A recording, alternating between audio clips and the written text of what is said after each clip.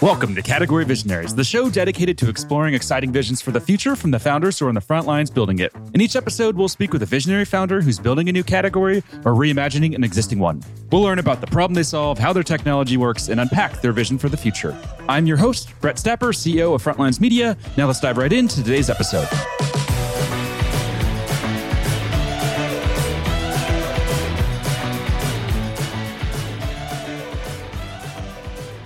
Hey, founders, and thanks for listening. Today I'm speaking with Dan Forman, CEO and co-founder of Copper Labs, an energy technology company that's raised $13 million in funding. Dan, thanks for chatting with me today. Hey, Brett, thanks for having me. Excited to have the conversation. Not a problem. I'm really excited about this one, and I'd love to begin with a quick question about your background. So when I was doing some research, I saw that you started an AI company all the way back in 2001. So I'd love to start there. Take us back to 2001, and what were you doing then?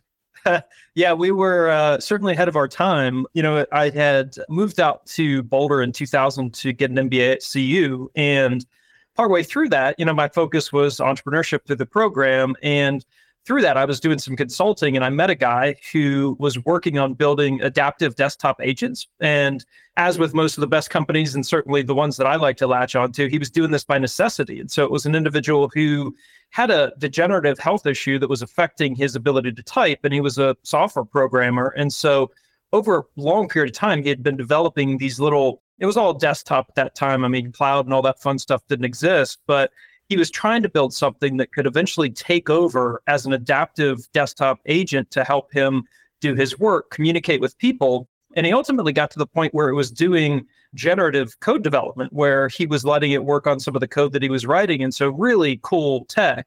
And so we spent some time, we tried to raise some money, you know, tried to get some really big corporates to help fund it, but certainly way ahead of our time. And, you know, if you look back from the lens of today with, you know, one of the primary issues being the cost to train these large models, you can imagine it would have been prohibitively expensive for us to build that thing up to get to a scalable point. But it was a great first experience for me to be able to start my first company coming out of grad school, working with a great guy on trying to solve a real problem for him.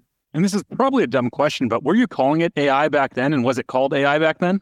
We did. And the funny thing is, and I was obviously new to entrepreneurship and all that, and I thought we had to be so secretive. Like if people heard me talk about artificial intelligence, somebody's going to, you know, come raid my house and seize our computers and all that. But we definitely talked about it in that way. And some of the earliest potential enterprise software prospects we had were generally organizations that had large knowledge management problems where, you know, you've got a huge org with all this embedded information. Think about it, you know, a military or a big multinational, and having something that you could use to go and rifle through that. A lot of what, you know, ChatGPT and others are bringing to promise a quick 20 years later, that's really what we were after. And we did actually call it artificial intelligence at the time.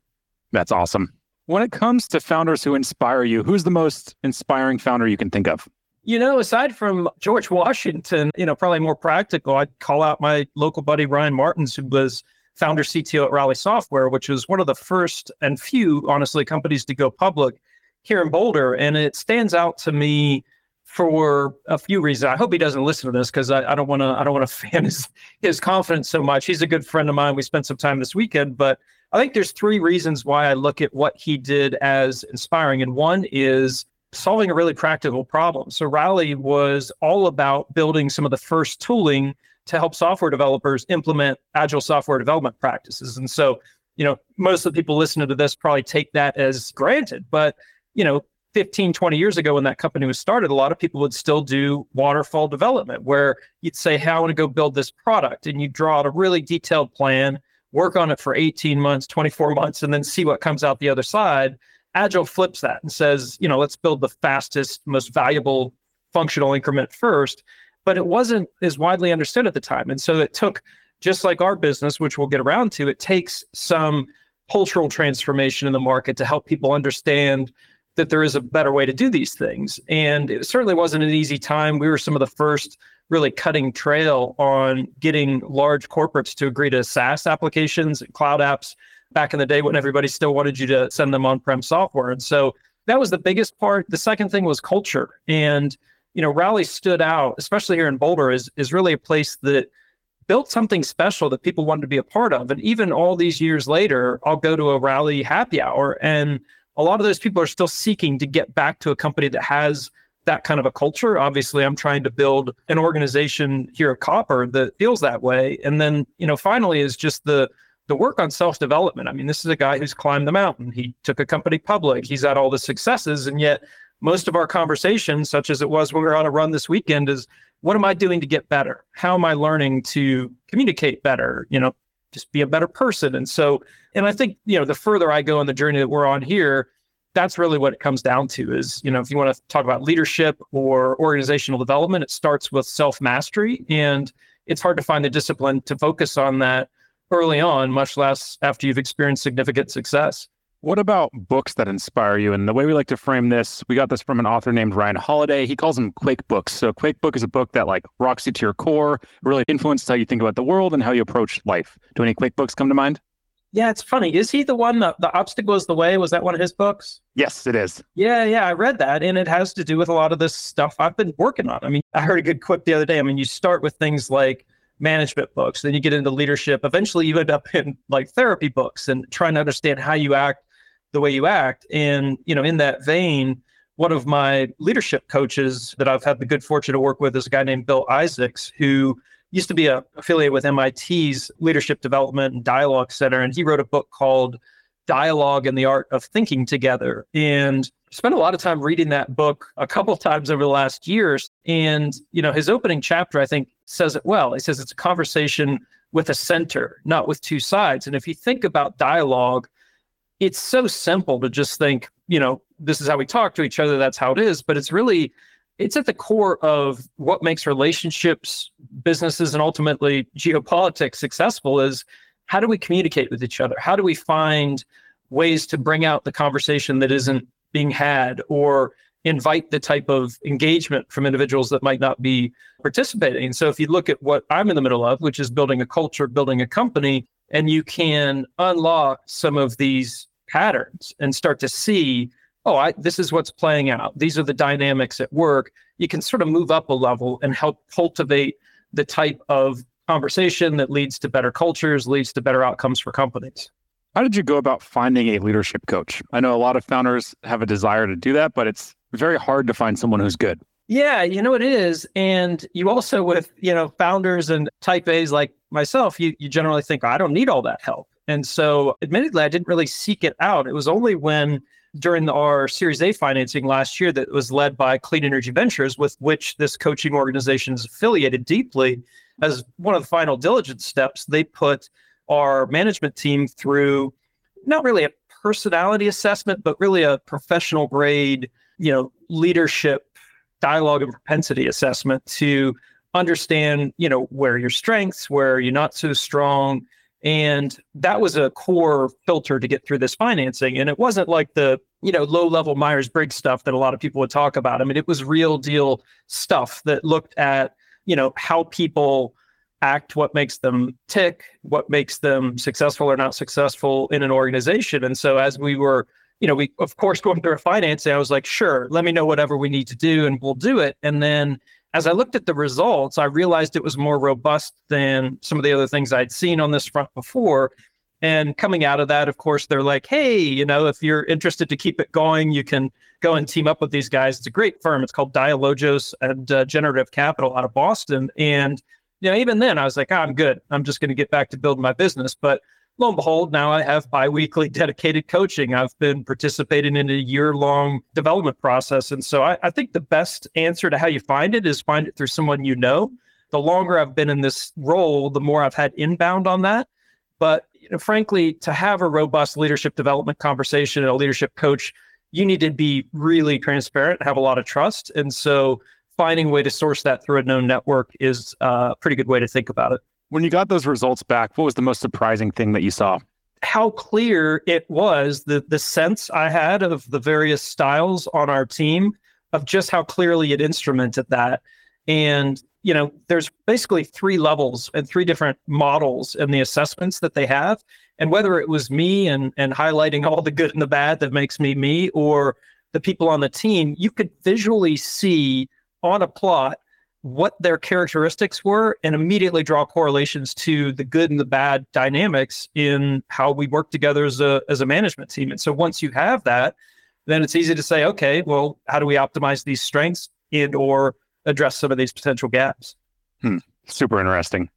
Let's switch gears now. Let's dive a bit deeper into the company. So how we like to begin this part of the interview is really focusing on the problem. So what problem are you solving?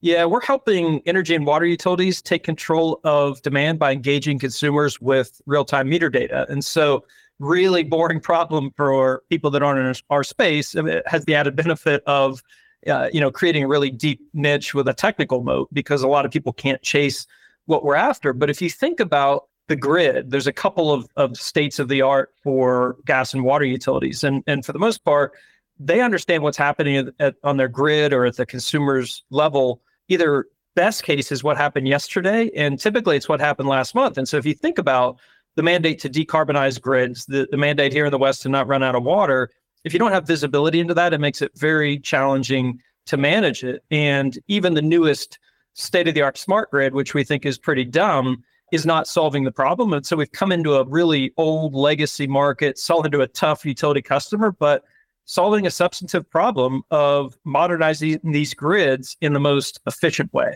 Is there anyone who disagrees with your approach?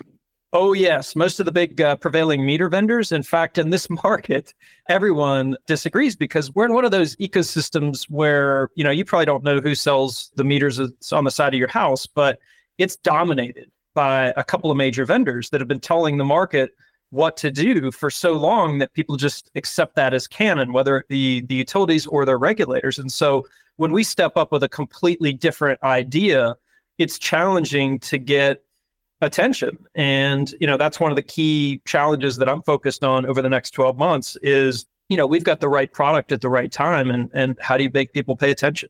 What are you doing to make people pay attention and rise above the noise that's out there?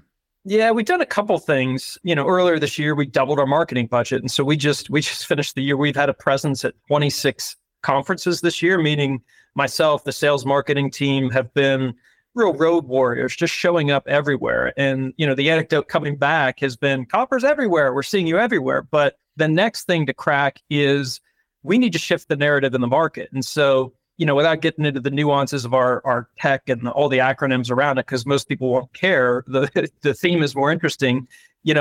That's basically what we're trying to say to the market is that, we've all been marching in the same direction for a long time. It hasn't worked. We've got new problems to solve at a time when you wouldn't think about this. But if you think about the electric grid here in the US, we have more outages than any developed country in the world. On the water side, we're wasting something like 900 billion gallons a year just through easily addressable residential water leaks. And so what we're trying to do is shine a light on the problem and shift the narrative from here's the technology that we've always used, here's their next version, and that's what we should do, to just try to flip it on its head and say, what's the problem to be solved and what's the best way to get there? And so we've got a marketing campaign we're teeing up to launch here in a couple of months to try to do that. I don't know if we'll be successful, but the approach is to completely change the narrative, encourage people to ask new and better questions. How did you uncover this problem? Yeah, just like circling back to the AI startup coming out of graduate school, I found a technical person who was passionate about solving a problem. So our technical co-founder has a lot of expertise around solving hard wireless problems in the energy space over the last 20 years. And so after he'd sold his last company, he was trying to figure out how to understand his electric usage and went so far as to call the utility. And they said, well, go outside and look at that little wheel spin on your meter. And so he got to work, developed a little wireless rig and ultimately listened to what was already being broadcast by meters. That's our secret, is that meters are already broadcasting usage data almost all the time. It's just that in some cases, a truck will drive by to get it once a month. In other cases, the utility will bring it back over a latent mesh network. We were able to unlock that in real time, bring it back over existing broadband networks, do interesting things in the cloud. And so really boring problem that no one was looking at that was solved, again, to address a personal interest. What are they actually getting then? Is it a totally different meter? Does it go on top of existing meters? What is that like end deliverable that they're paying for? Yeah, it's the great question. And that's what everybody asks, because full circle to your question of does the market agree? The whole market thinks you either have to replace the meter or strap on some really expensive hardware with AI chips is even what a lot of people are chasing now. It's really expensive to do that. And the legacy meters in which we're able to unlock what they're already broadcasting is really where our intellectual property is. So we've got machine learning algorithms that figure out how to read the targeted meters down to near real time overnight using really low cost hardware, existing broadband networks in the cloud. The state of the art in the broader industry would say, well, if that meter's not serving your need, let's go ahead and get on a 5 to 7 year rip and replace cycle in that. Let's go deploy our own redundant mesh network to get the data back when broadband's already ubiquitous.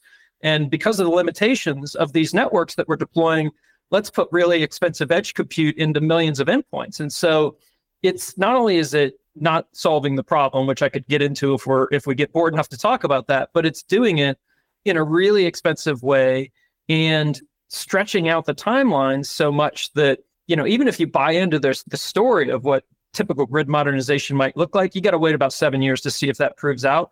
We flip that. We do the hard work of wirelessly unlocking what's already there, bringing back over a network that's already there, and doing analytics in a cloud that gets better, faster, cheaper every day.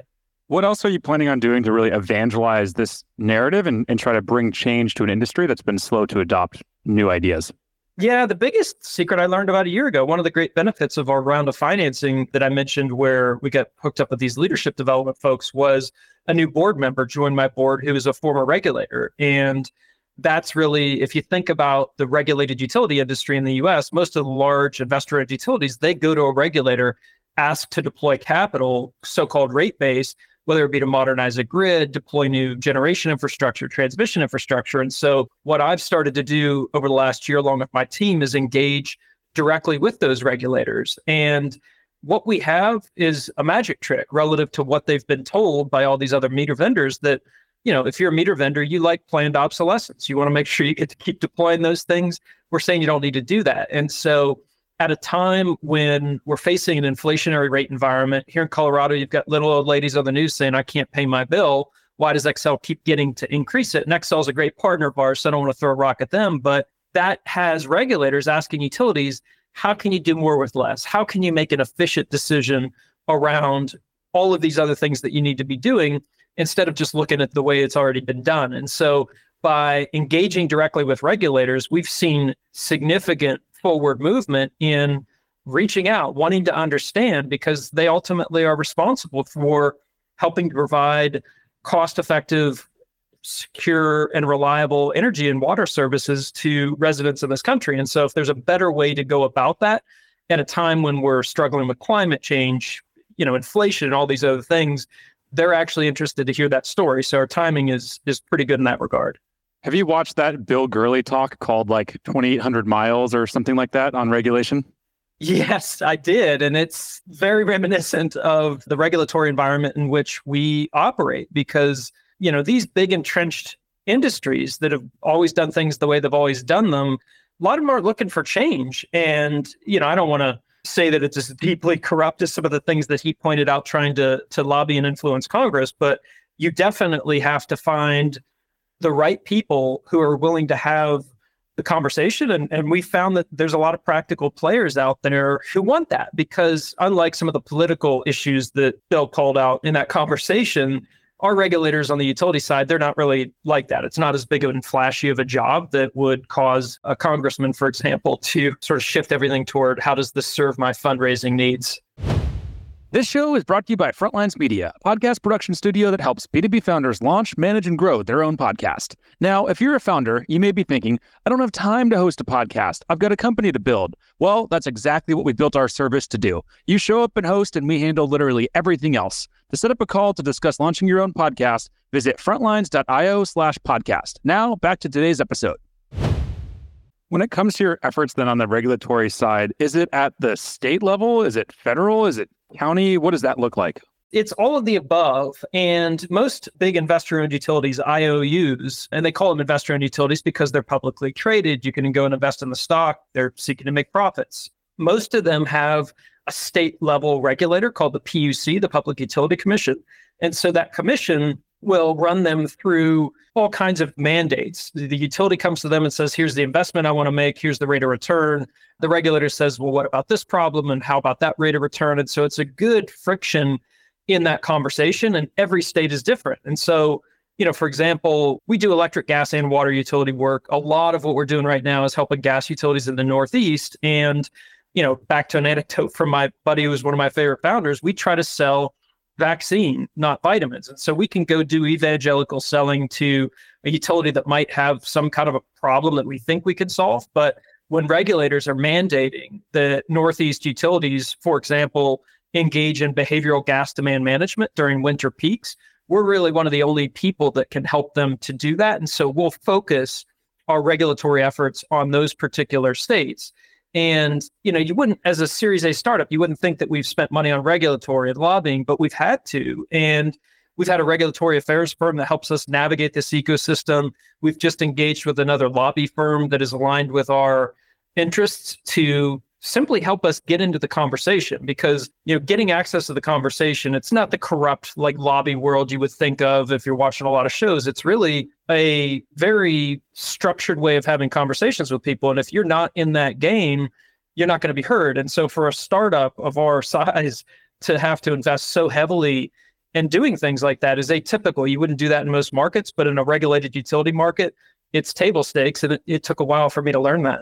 Did investors understand that from the start, or did you have to go to them and say, hey, we're going to use some of that cash you invested in a lobbying firm? And what was their response to that, if that was the case? Yeah, it's interesting because we're so niche that at this point, most of the folks around our table are energy sector investors, and they know how hard it is to sell to utilities. The utilities are good and bad. They're bad for what people would call getting stuck in pilot hell. It's easy to go get pilot deployments. Getting to scale is the trick. And pilots you can do with non-discretionary budget. If you want to get to scale, you have to go through the utilities rate case, be in the conversation with them and regulators. And so most of the investors around our table didn't blink because, number one, they saw how challenging it is to sell early stage tech to utilities, but they've seen this pattern over and over. And, it's tough for investors to be patient with the game that a startup like Copper is playing because, again, with these utilities, it's really hard to get in. But if you can get in, do your job, and get to scale, these are very large scale deployments that are, it's hard to get it kicked out if you actually deliver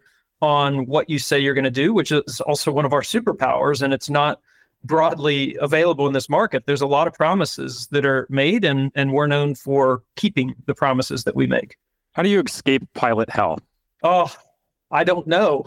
I think the non-flippant answer is proof points and success. So for example, we work on electric, gas, and water. On the gas side in particular, National Grid, which is a big UK and Northeast US utility, they're now one of our largest investors and largest customers because we solved a problem for them on gas demand management that no one else gets at. We get them 30-second interval gas data instead of waiting for it every 30 days, create a data-driven channel for them to go out and engage consumers in these demand management programs when it really matters, meaning, hey, Brett, we're about to have an outage, or hey, Brett, it's going to be a peak day. Can you do your part to conserve?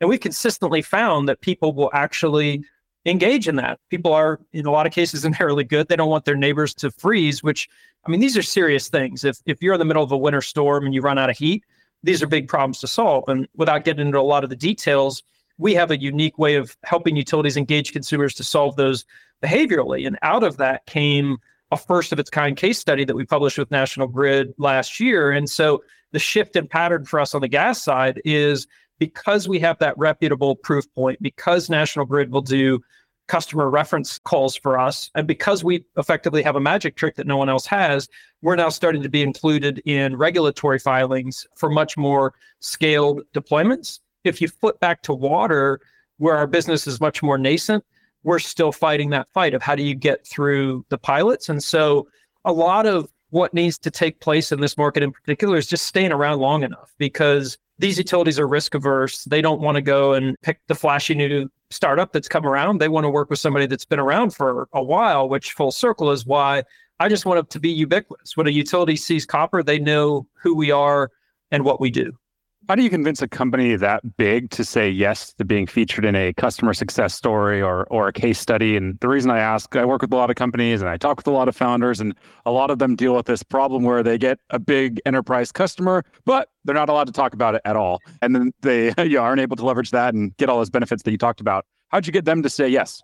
Yeah, it's a good question, Brett. And, a lot of them certainly specifically preclude you from naming them when you go through contracts. But the interesting dynamic with utilities is they don't compete with each other for the most part. Certainly in deregulated markets like Texas, where there are hundreds of retailers, that's the case. But most of them, people would pejoratively call it a regulated monopoly. If you're in here where I am in Boulder, you're going to get gas and electric from Xcel Energy. And so if Xcel Energy, or in our case, National Grid, can deploy something that demonstrates them being innovative, solving some problem in a new or efficient way, they really like to raise their hand on that and share it with the market. And that's one of the dynamics that you'll see at these utility conferences, whereas, typical enterprise SaaS B2B where I grew up, everybody's competing with everybody. These people, they're eager to get together and share best practices and talk about things. And so the more that a utility can be seen by, their customers, by their regulators, and by the market as being innovative, the better it is for them. When it comes to your marketing philosophy, what is it, or how would you summarize your marketing philosophy? I'd say respectfully provocative, because I've joked with people in the past that I'm a bit of a provocative figure because I call smart grid dumb, and I'll be happy to go toe to toe with anybody that disagrees with me and talk about that. But it's challenging, because how do you make sure that you're being heard and getting attention without being, annoying? And that's the balance to be struck. And I'll give you an example. So the acronym for smart grid in this market is AMI, and I won't get into what that stands for, but it basically means an expensive new smart meter, an expensive new network that you're going to have to replace all the time.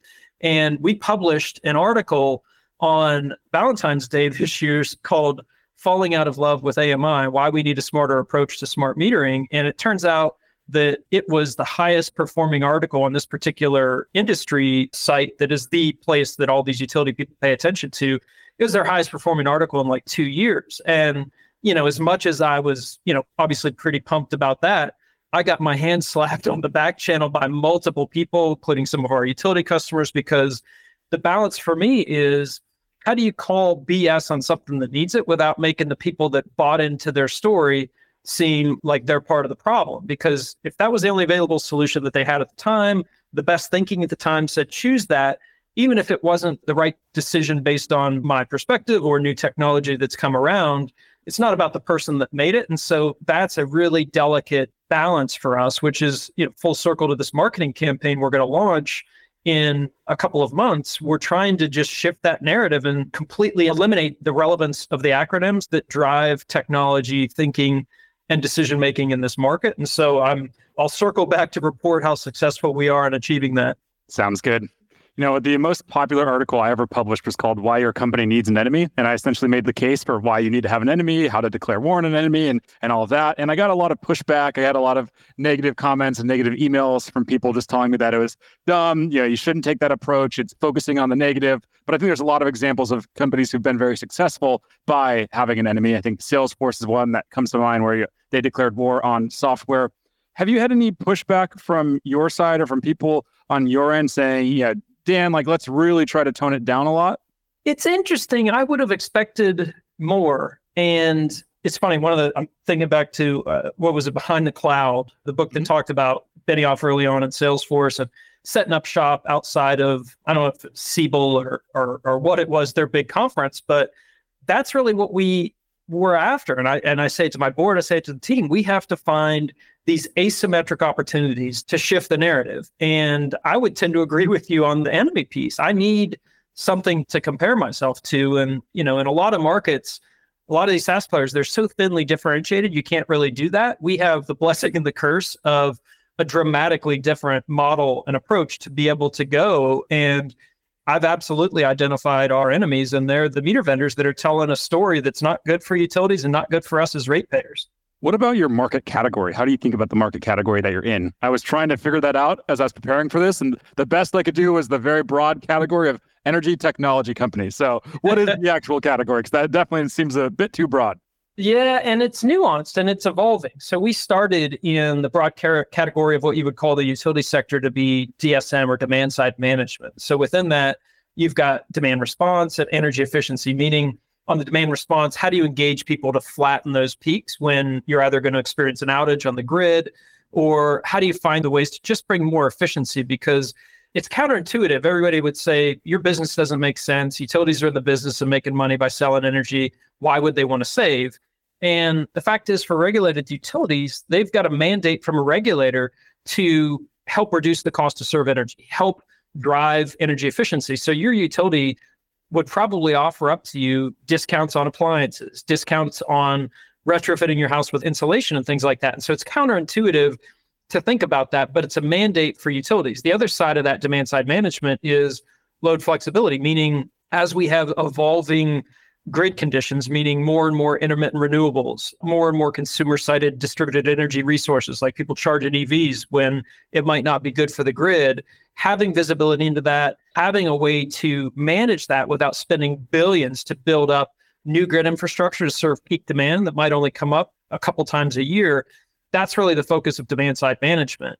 And, increasing the grid modernization game, which is, our early start, we didn't compete with meter vendors. We do now for grid modernization budgets because they deserve it. If you look at the value we can unlock from a legacy meter, we can get way more than the newest so-called smart grid. If you see me, I throw air quotes saying that because again, we think smart grid's pretty dumb as defined and deployed. And so if we can help these utilities understand that you don't have to do that really expensive thing that has failed to deliver value over the last 20 years of promises. And oh, by the way, you won't know if it worked for another 5 to 7.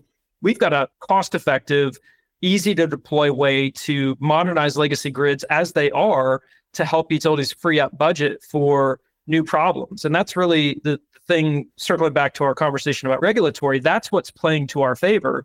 You can't just endlessly add on more rate base and add in new utility investments because ultimately that goes down to ratepayers. And there's a limit to how much you can spend. And, the grid of now and the next 20 years looks very different than the last 20 years. We were not focused on integrating renewables. We were not focused on all these other decentralization strategies that go along with decarbonizing a grid. So our story to the utilities is, hey, you've got the same $1 billion grid modernization budget. We're simply going to help you do more with that. Retrofit the meter problem that you might have, but instead of spending that whole budget on meters and networks, spend a fraction of it with us and then free up a bunch of budget to go solve new emergent problems on the grid, whether they be related to safety or resiliency. As I mentioned there in the intro, you've raised $13 million to date. What have you learned about fundraising throughout this journey?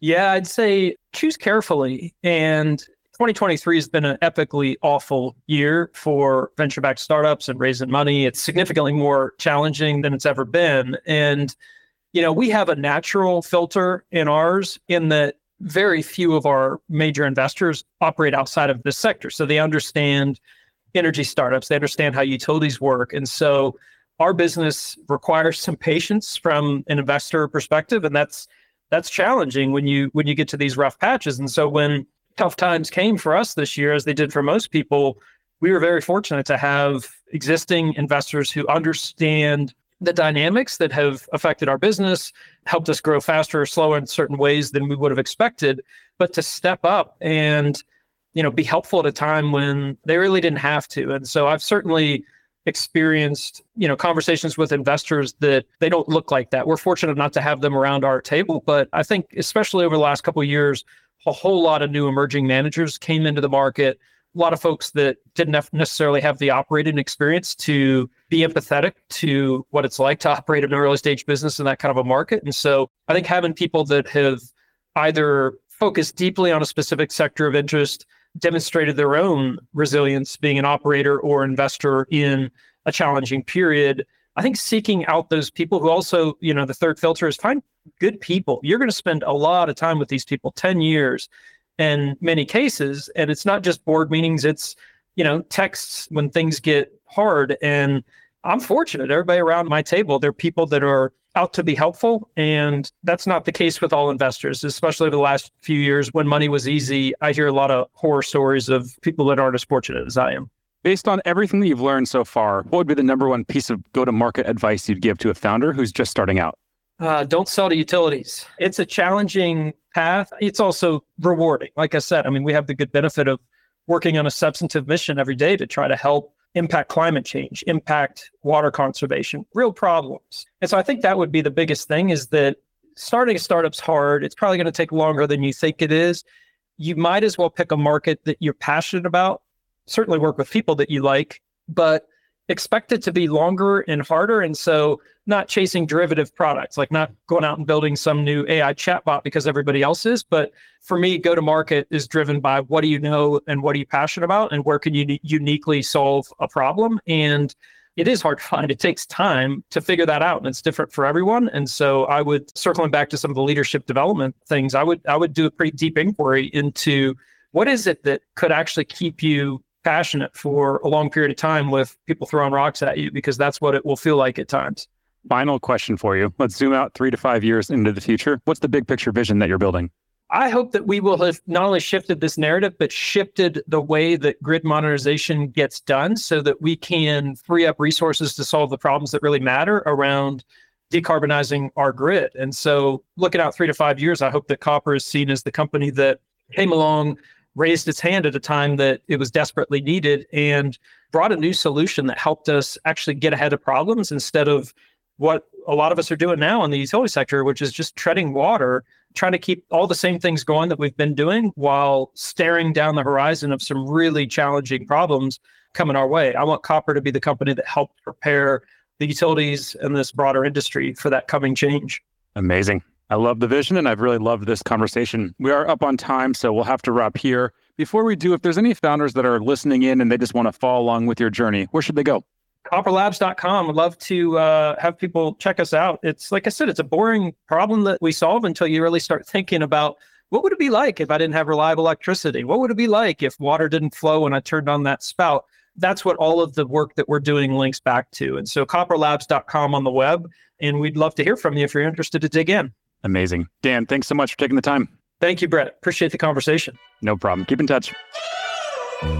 This episode of Category Visionaries is brought to you by Frontlines Media, Silicon Valley's leading podcast production studio.